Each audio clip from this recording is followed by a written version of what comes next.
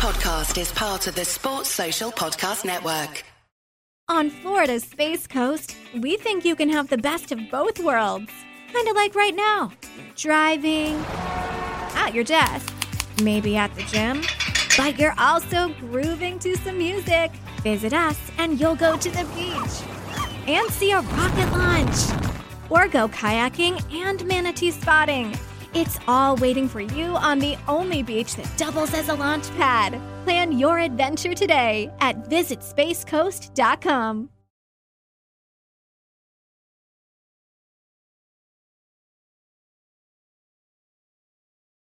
1, 2, 3, 4, 5. Oh, yeah, here we go. 1, 2, 3. All right. Now, can you hear us now? Oh, dear. What a disaster. Bit like you just talk for a minute so I can make sure there's audio coming out. All good now. That's good. Well, you just missed some amazing pearls of wisdom. Some of the greatest analysis of all time. Wow, technical geniuses. So let's start again. We did it in French. We did it fluent French. It was just, So, look, Australia have won the toss and sent Kiwis in.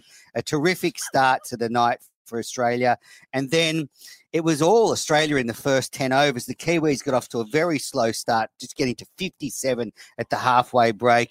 And then they really accelerated afterwards to make 172. Do you think they're short, Paul?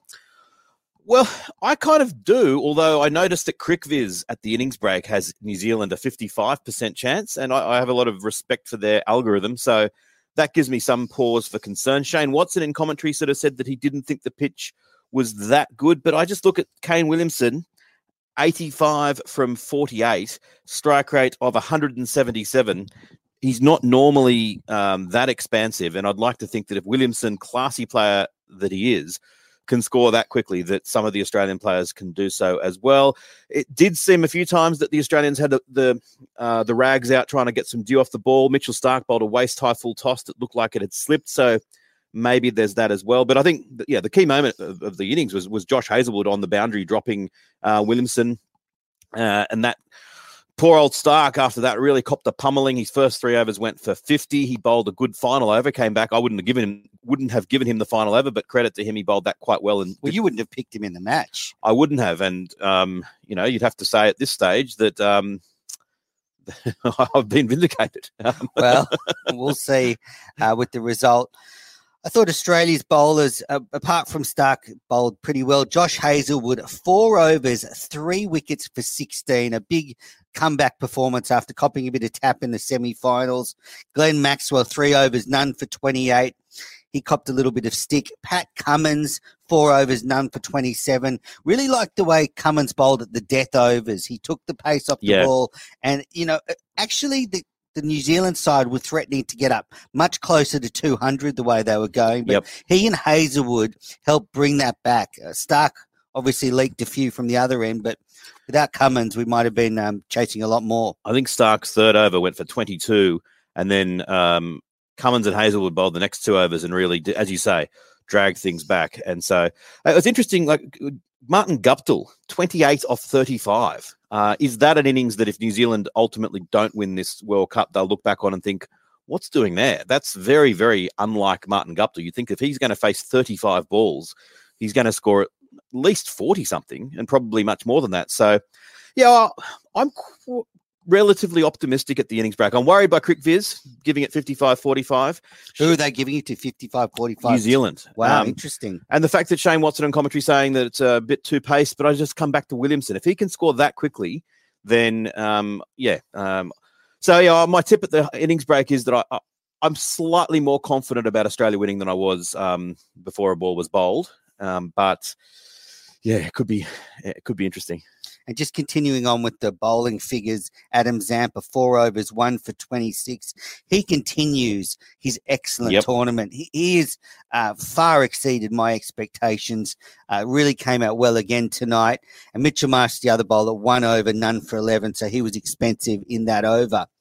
You mentioned Martin Guptill's innings. And I guess if New Zealand do lose tonight, they will look at that innings and that first 10 overs and think they haven't been adventurous enough. We saw it with Pakistan in the semi-final. They were quite conservative their first 10 overs and they were a bit short. And that's my worry. If you're a Kiwi fan out there, were the New Zealanders a bit starstruck by the big occasion in those first 10 overs? They came out of the blocks. I think the 11th over went for plenty. And from there, they were pretty aggressive for the rest of the innings. But was it a little bit too late?